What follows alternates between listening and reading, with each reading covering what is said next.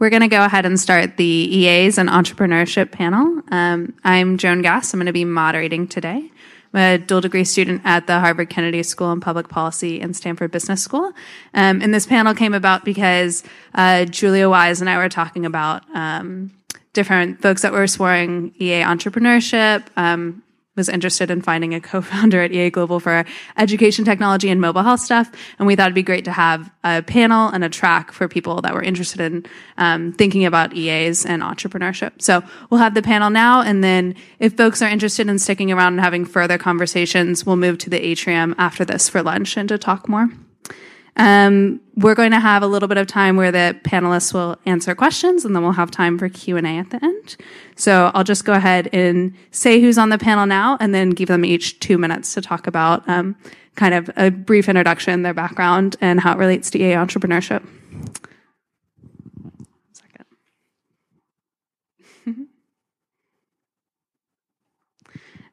So we have on the panel Bruce Friedrich, who's the executive director of the Good Food Institute and the founding partner of New Crop Capital. We also have Sweta Junapali, who's the founder and CEO of New Incentives. On her right, we have Spencer Greenberg, who's the founder and CEO at Sparkwave and the founder of clearthinking.org. And then on his right, we have Eric Gasfrin, the founder and CEO of Dynamic Care Health. So the first question, which we'll just pass down the panelists, is a quick introduction on your respective areas of expertise. Hello. Excellent. Yes, I am Bruce Friedrich. I'm executive director of a nonprofit organization called the Good Food Institute. And the Good Food Institute was actually founded on EA principles. So we are an explicitly effective altruism-focused charity. Animal Charity Evaluators ranked the Good Food Institute as one of the 3 top philanthropic investments among nonprofits for people who are attempting to help animals. We work to get animals out of industrialized animal agriculture. So in terms of entrepreneurship, there are sort of 2 ways that I think about GFI and entrepreneurship. The first one is that as a nonprofit organization, we are very much a startup. So GFI is an entrepreneurial endeavor. And then the other one is that one of the program areas at GFI is supporting entrepreneurs. And we actually start companies. So in the plant-based meat and the clean meat space, alternatives to industrialized animal agriculture. Last year, our first year, we started 2 companies, a plant-based seafood company and also a plant-based meat company focused in India. So we're starting companies, we're helping entrepreneurs in this space who are focused on transforming agriculture away from industrialized animal agriculture, and GFI is an entrepreneurial endeavor. Thanks. Hi, everyone. My name is Sweta Junapali, and I'm the founder and CEO of New Incentives. New Incentives is a nonprofit that implements cash transfers for routine immunizations in Nigeria. So we work in parts of Nigeria where up to 80% of infants haven't completed their immunization schedule.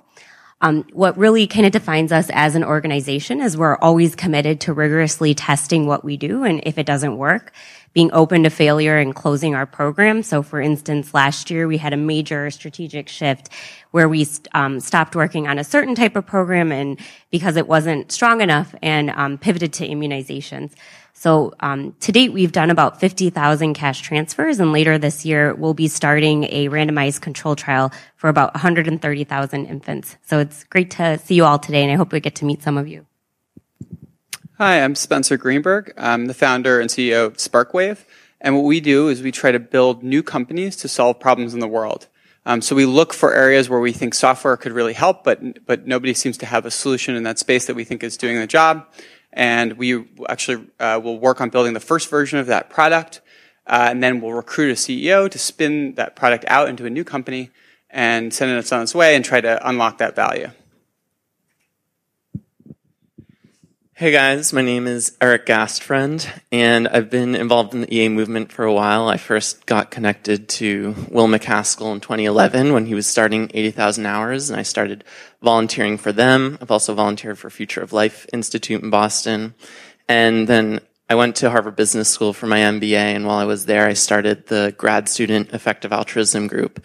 And one of our main initiatives is the Philanthropy Advisory Fellowship, where we recruit and train Harvard grad students to advise philanthropists and foundations on how to have the greatest impact with their charitable dollars. So over the past 2 years since I started it, we've worked with YouTube, TripAdvisor, Draper Richards Kaplan Foundation, and the Laura and John Arnold Foundation, among others. Before business school, I was running a startup in the video game industry, building cloud gaming technology. And my current full-time role is about 1.5 years ago, I started a company called Dynamic Care Health with my father, who's an expert in addiction psychiatry. And we're building a technology platform to help people recover from substance addiction, drugs, alcohol, and tobacco, using evidence-based incentives and technological monitoring. And my embarrassing fun fact is that I'm a big fan of the Disney movie Moana.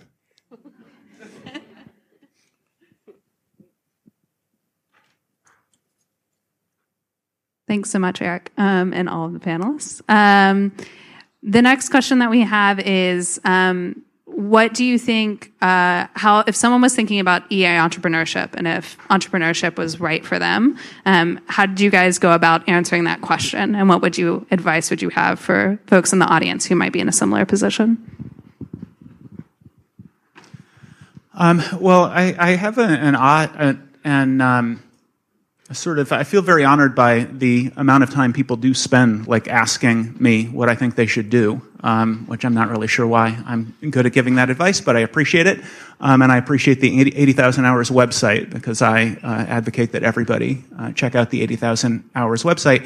And one of the things that they talk about, which I think is absolutely right, is, I don't think they call it vocational fungibility, but the idea that for the vast majority of jobs, pretty much every job that's advertised online, there are going to be a lot of people who will apply for that job. And so you will be either a little bit better or a little bit less good as somebody who would otherwise fill that role. The two roles where you would be invaluable, the two things that, if you do them and they are worth doing, where you will be unique. One of them is entrepreneurship, so figuring out something that needs to be done, sort of figuring out white space in the altruistic realm or white space in the business realm where you can do significant good in the world, and then launching an endeavor to do that. There are certainly an awful lot of entrepreneurial endeavors that maybe aren't worth doing, and oftentimes I think people launch entrepreneurial endeavors without doing proper due diligence.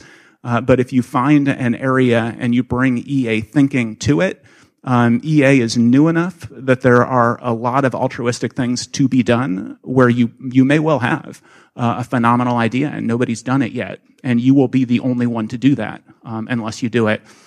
So I see entrepreneurship and earning to give as sort of the two things where if you don't do it, it won't get done. So earning to give, if you take one of the roles as a lawyer or a consultant with Bain or whatever you have the capacity to do, if you have the capacity to make a lot of money, anybody else who takes that role is not going to give away half or 2/3 or however much of their salary. So that seems like a really good place to focus if it's the sort of thing that you have the demeanor for, and then entrepreneurship as well.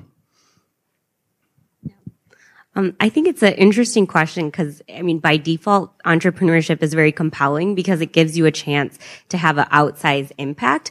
But I think that if you look at entrepreneurship in general, there's already a very high rate of failure. And so if you look at EA values, if you're really committed to achieving those values, which are the confluence of them to meet them all is a really high bar. So I think if you're really open to failure, in general, but then extra open to it and want to do some type of EA entrepreneurship endeavor, then it might make sense. New Incentives last year went through Y Combinator, and one of the kind of constant messages of Y Combinator is that you should really know your customers. And so I think that's another question when exploring an endeavor is, what kind of endeavor and to achieve success, where will you have to be? And so there's a lot of personal choices that come with that. Like if you're going to try to work on some intervention in Sierra Leone, are you willing to spend a majority of your time there for the first few years and get to know your customers? So really it depends on what part of the ecosystem you're looking to plug into, and whether, I think as Bruce said, you know something truly unique about that maybe other people don't, that gives you a value add there. I think that entrepreneurship is a really interesting option for effective altruists, because if you think about how valuable money is to you, making $10 million has a lot of value to you personally. Making $100 million is a bit more, making $1 billion a bit more, but it's very nonlinear. Like the additional money you make has much less incremental value for you personally in terms of your happiness. A lot of studies have shown that happiness seems to be linked about logarithmically with income. But if you're thinking about helping the world, you can really help the world a great deal more with $100 million than you can with $10 million, and so on. So you can kind of get this linear increase in the good you can do. And the nature of entrepreneurship is that it's high probability of failure, but the expected value, if you're skilled and have the right personality, the expected value can be very, very high. So I think from the point of view of helping the world, it can be really appealing. But I think it's also important to note that most people don't have the right personality to run a company. And, so what do I mean by that? Well, how does this following job sound to you? It's going to be incredibly stressful. You're never going to know what you're supposed to be doing. You're going to have complete uncertainty. You're probably going to fail. You're going to have obstacle after obstacle after obstacle that seem like they're going to kill your endeavor. And if you ever let any of them make you give up, then it will definitely kill your endeavor. Now, if that sounds like a really fun time for you, I definitely think you should consider EA entrepreneurship. And you actually might be able to cause a huge amount of good in the world.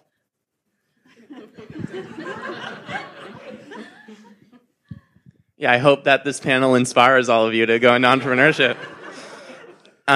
There's this concept I really like in economics called returns to education, where economists estimate that for every additional year of schooling that someone has, they'll be able to earn roughly an additional 10% in their salary on the job market. And of course, that's like a very, broad kind of metric. You can imagine that it would depend a lot on what kind of career someone goes into. So, if you're going to be a professional athlete, the returns to education are probably really low. But if you're going to go into, academia or management, then, the returns to education are probably much higher. And in addition to returns to education, you could think about returns to other things, like what are the returns to IQ or intelligence? What are the returns to EQ or emotional intelligence? What are the returns to having more connections or better work ethic or more charisma, more rationality? And you can imagine that in different career paths that, these numbers would look very different. And one concept that I think is really important for entrepreneurs is what I call gutsiness.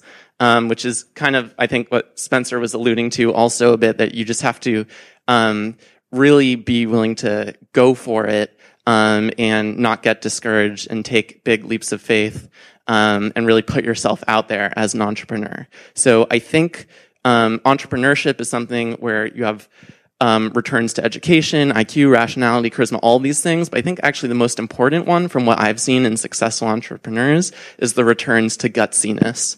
The gutsiest entrepreneurs seem to be the ones who are the most successful. So I think if you see yourself as someone who really has like a lot of drive and energy to accomplish your goals, then that's probably a good indicator for entrepreneurship.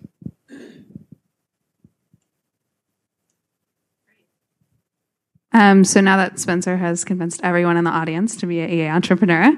Let me just mention that speech has never convinced anyone I've talked to who want to be an entrepreneur not to be. They always somehow seem totally unfazed by that. So, okay, well, filter test. So now, if people are thinking about being an entrepreneur, I'm curious for each of you. Did you think about when you were an entrepreneur, the motivation of pursuing profit or pursuing direct impact, doing both in your organization? And if it was direct impact, how did you decide where in the white space to focus on? Sure. So I spent around 2 years looking for startup ideas, trying to decide what I wanted to spend my time on. I knew I wanted to start a company, but I didn't have the perfect idea yet. And as I looked around at ideas, at first I was focused more on earning to give, trying to find something that would just make a lot of money.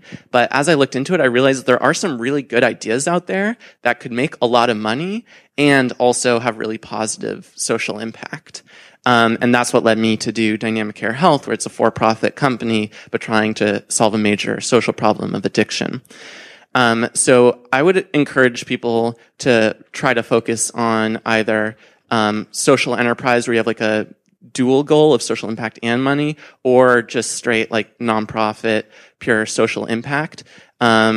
And part of the reason for that also is I think right now there's a lot more money flowing around in the EA community. So at the moment, it's less of a constraint on getting problems solved. So my advice would be to find a problem that you really want to solve, that's, important from an EA perspective, and then try to figure out what's the right intervention to solve it. And then with that intervention, is there a way you can make it work as a for-profit, or does it only make sense as a nonprofit, and choose the model that fits best? I would definitely second what Eric said. I think that a lot of people in entrepreneurship jump too quickly at the first idea they think of that they're excited about. It's relatively easy generating ideas. The hard thing is finding good ideas. And so I really advocate trying to come up with a lot of different ideas and waiting till you find ones that seem like not only do they seem really good from a business standpoint, but they also seem good from a helping the world standpoint. Because really the ideal is finding something that is in the intersection of both of those. And if you wait longer and if you put in the time to really think about it and talk to a lot of people, you might be able to come up with one of those. And why would you start one that's just optimizing for profit if you could find something that seems equally good from a profit perspective, but also is trying to benefit the world?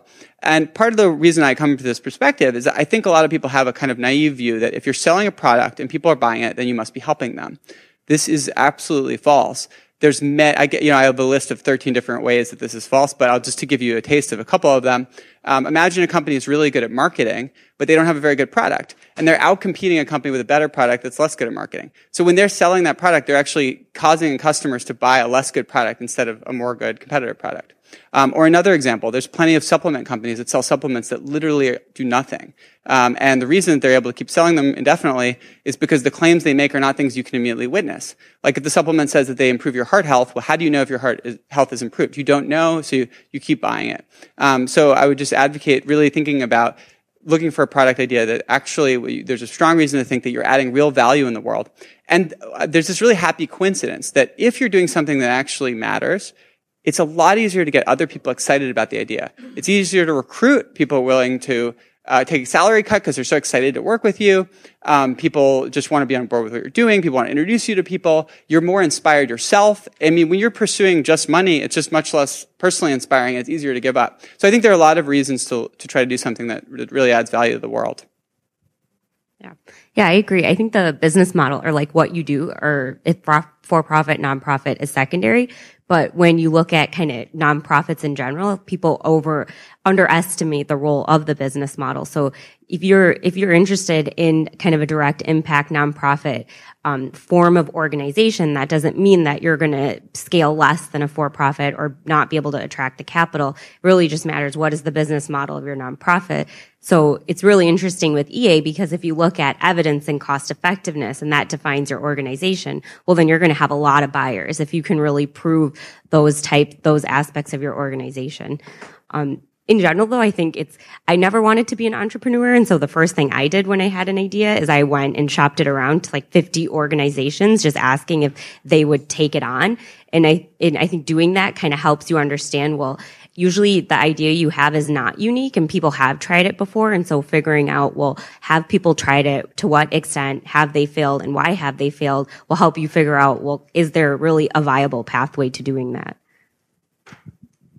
Yeah, the origin story of the Good Food Institute is based in effective altruism. And a couple of years ago, some of the top leadership at Mercy for Animals, which is an animal protection organization, were discussing, they were sort of looking at what companies like Beyond Meat and Impossible Foods and Hampton Creek were doing in terms of removing animals from industrialized animal agriculture by creating products that actually compete on the basis of the factors that dictate consumer choice.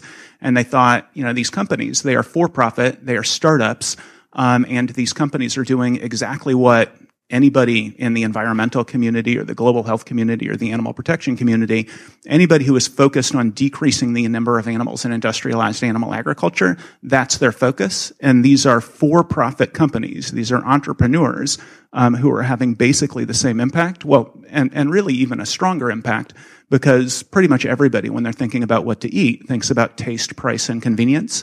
And so they're making products that compete on the basis of taste, price, and convenience. So that was sort of the central brainstorm of GFI.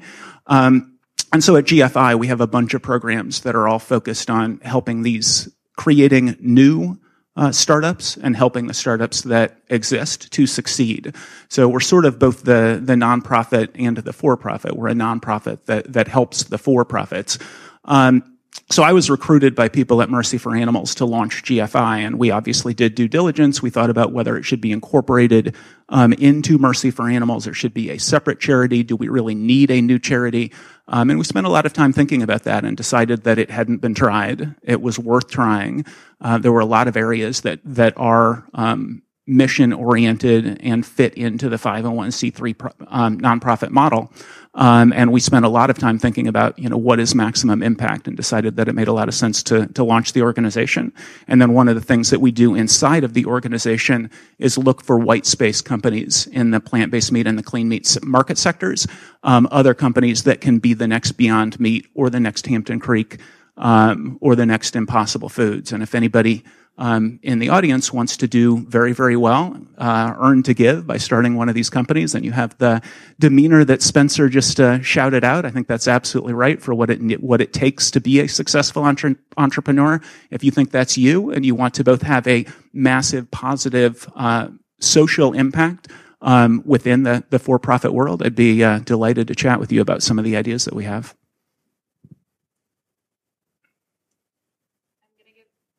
I'm going to give the speakers a little bit of time at the end just to talk about any things that they're on the lookout for in terms of people they want to connect with or things that are going on within their ventures. But before we turn to that, why don't we take a couple of minutes for audience Q&A? So if anyone has a question, a little bit difficult to see. If not, I have more. Okay. Right here. Just off the cuff, you mentioned white space companies. It's the term I haven't heard of before. Can you please elaborate on that a bit more and how we can identify them? Sure. So, whether it's a white space company or a white space nonprofit, the idea of a white space company is just something that's not happening. So, in the nonprofit realm, there are probably limitless numbers of white space companies that would apply EA principles to problems that exist in the world. One of those is the Good Food Institute. There was not a nonprofit organization that was focused on harnessing markets and food technology to try to disrupt or transform animal agriculture, and so we decided to start one. Similarly, there's not presently a company that's focused on creating plant-based chicken nuggets for schools, and we think that's something that would make a lot of sense.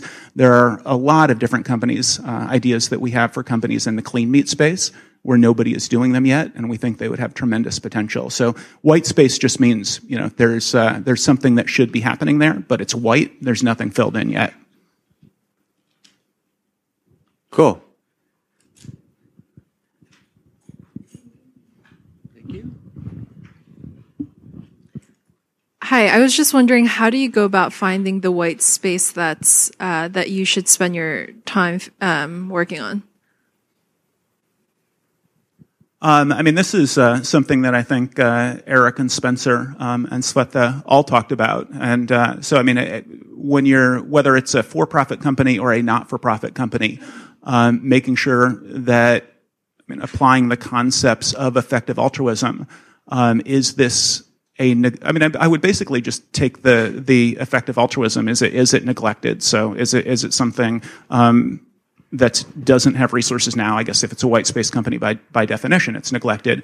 Is it high impact? Do you have the capacity to do it? Is it? And I think one of the things that Spencer said was that people oftentimes sort of jump at the first idea that they have, but really spend a lot of time figuring out what issue is most important to you, spend a lot of time figuring out if your idea has already been tried, think about lots and lots of ideas, have conversations with very smart people in the EA community to determine whether it really is a good use of your resources and is the best thing to be doing, and probably do a lot of self-analysis about whether you really have the capacity to be an entrepreneur, the things that Spencer was talking about. And if the answer to all of those questions are yes, jump in and go for it with everything that you've got. I definitely would agree with that. I would also add that I'm aware of 5 different strategies people use to come up with innovative ideas that people haven't done before, and I have slides on this if you want to check them out on my website. But just to give you a very quick overview, so one thing that people do is they think about 2 different areas that they have a lot of knowledge about that are not particularly related to each other, and then they look at the intersection of those 2 areas and say, is there any idea here that I'm like uniquely capable of doing because I know about both X and Y, and very few people know that intersection of skills. Another thing that people do is they use a kind of lean startup methodology where they look for things that they're close to in their life, like problems that they can see, and to try to pursue those. A third thing people do is they look for new technologies that are coming on the marketplace, and they say, what do these technologies enable that wasn't previously possible? And then by getting to learn those technologies really well and then looking a little bit ahead, they're actually able to pick up on ideas that nobody has identified yet. So there's just 3 of them. Yeah, I agree with everything that they said. I thought it might be helpful to just like paint a picture of how I came up with the idea and decided to work on dynamic care health. Like Spencer mentioned, one way is to look at the intersection of 2 different fields. So my dad's an expert in addiction psychiatry. My background is in business and technology.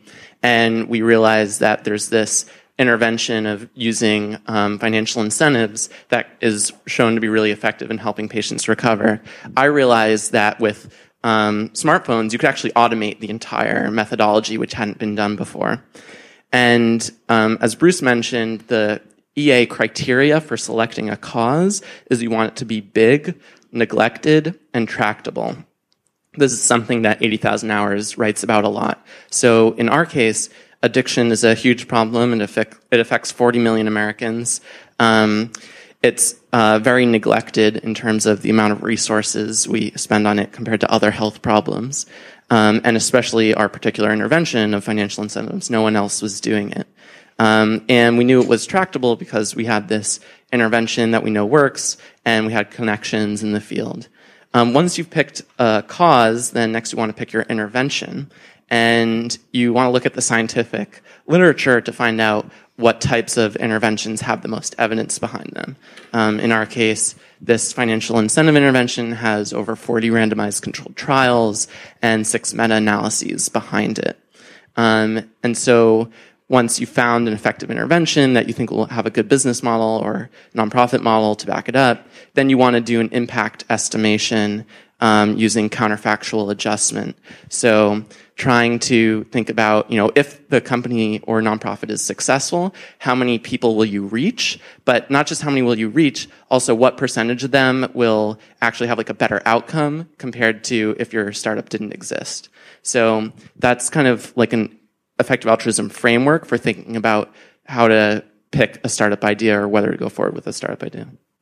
And the 80,000 Hours website lays all that out, I think, really, really nicely. And I think the one thing that all of us are saying is really bring due diligence and don't just sort of jump at the first thing, and do make sure that you have the temperament for the level of chaos and uncertainty and diligence that's going to be required.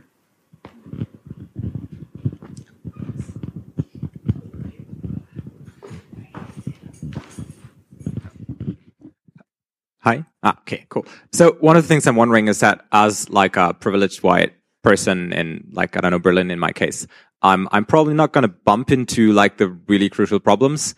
So if I just go with the methodology of like, what am I good at? What are the things that I'm seeing? Can I combine this? Like, I sort of expected not to be the most high value thing I could do. Like one of the ideas I had was like, okay, go into a third world country, right? And like look at all the problems there and see whether I can make a fit there. What would other ideas in that direction be? Like, how can I find the real problems that would be better than what is in my immediate circles? Well, I'll just respond to that because that's a great great segue into my favorite method for coming up with new ideas, which is that you look for some absurdly large problem that just clearly continues to exist and has existed for a long time, and then you just do a ton of research to understand why 100 people have tried to solve it and have all failed. And so you can, there are so many problems in the world, and you can kind of take your pick. Like, pick one, start trying to understand why has everyone who tried to solve this failed. And sometimes you'll say, yeah, that's just not really solvable right now, or this would be way beyond the scope of something I could work on. Or you might say, hey, you know what? There might be things that people haven't tried. They're not necessarily going to succeed, but actually they seem plausible, and it doesn't seem like anyone has used them. So that's one way to approach it. I think it's not a coincidence that all the EA entrepreneurs on this panel, including Joan actually, are doing startups based on translating science into action. So I explained a bit the science behind my startup. Spencer has Clearer Thinking and Uplift, which are both based on psychology research. Sweta's startup is based on the economic science behind conditional cash transfers. Bruce's science is based on work done on cultured meat and clean meat at labs like Mark Post and others. It was an academic endeavor before it was a startup. And Joan also has worked on educational interventions that have been studied by the Poverty Action Lab at MIT. So I think EA entrepreneurs kind of have a comparative advantage in doing these kind of translational science startups, and that can be a good way to find ideas where it's not based on what you're personally experiencing or what you run into on a day-to-day basis.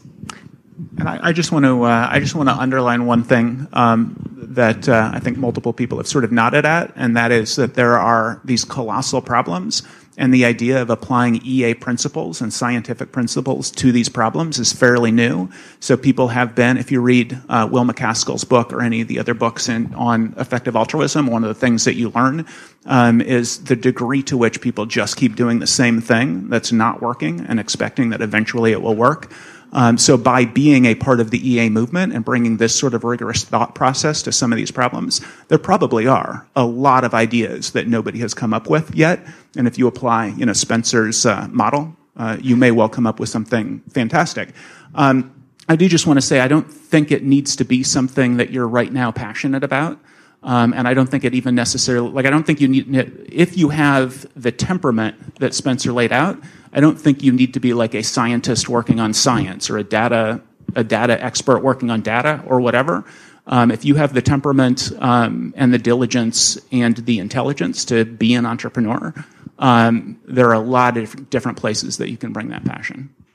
And just one resource to point out, GiveWell, I think Josh Rosenberg in particular has been doing research on high impact, evidence-based ideas they would like to see turn into charities. And then Charity Science has a fellowship and has shortlisted opportunities for people looking at EA entrepreneurship. So just wanted to highlight those two resources as potential areas to start with.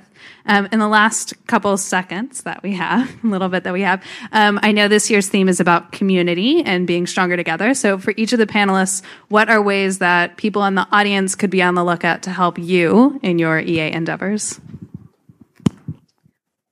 So right now we're looking to scale up to about 650,000 cash transfers in the next 2 years. And where we really see a lot of problems is how to scale our data systems. So if anybody has a lot of expertise in database consulting or is a data scientist, we'd love to talk to you. So we've found it extremely useful in the AA community looking for CEOs for our products. So the different kinds of products we build stuff in mental health, like for depression and anxiety. We have stuff we work on for learning, decision making. We design new programming languages. We do a lot of different things. And so if you're the sort of person you think you're really excited about doing a startup, but you don't know what idea to work on, come talk to me, get in touch with me, and we can talk about whether there might be a good fit with you. In our case at Dynamic Care Health, we're always looking for intros to investors who are interested in digital health. Also, we're looking to hire an Android developer who has a few years of experience. And then with the Philanthropy Advisory Fellowship, if you know of any foundations that would like free advice from Harvard grad students, those intros are really helpful to me as well. Yeah, and like Spencer, the Good Food Institute is looking for CEOs that are interested in taking some of our white space companies and running with them. So if you'd like to chat about that, I would be delighted. We also at GFI have a bunch of job openings, including a research analyst, which I've talked to a couple people just in the last few hours who are interested in that job. But we have a bunch of other jobs as well at just gfi.org/jobs.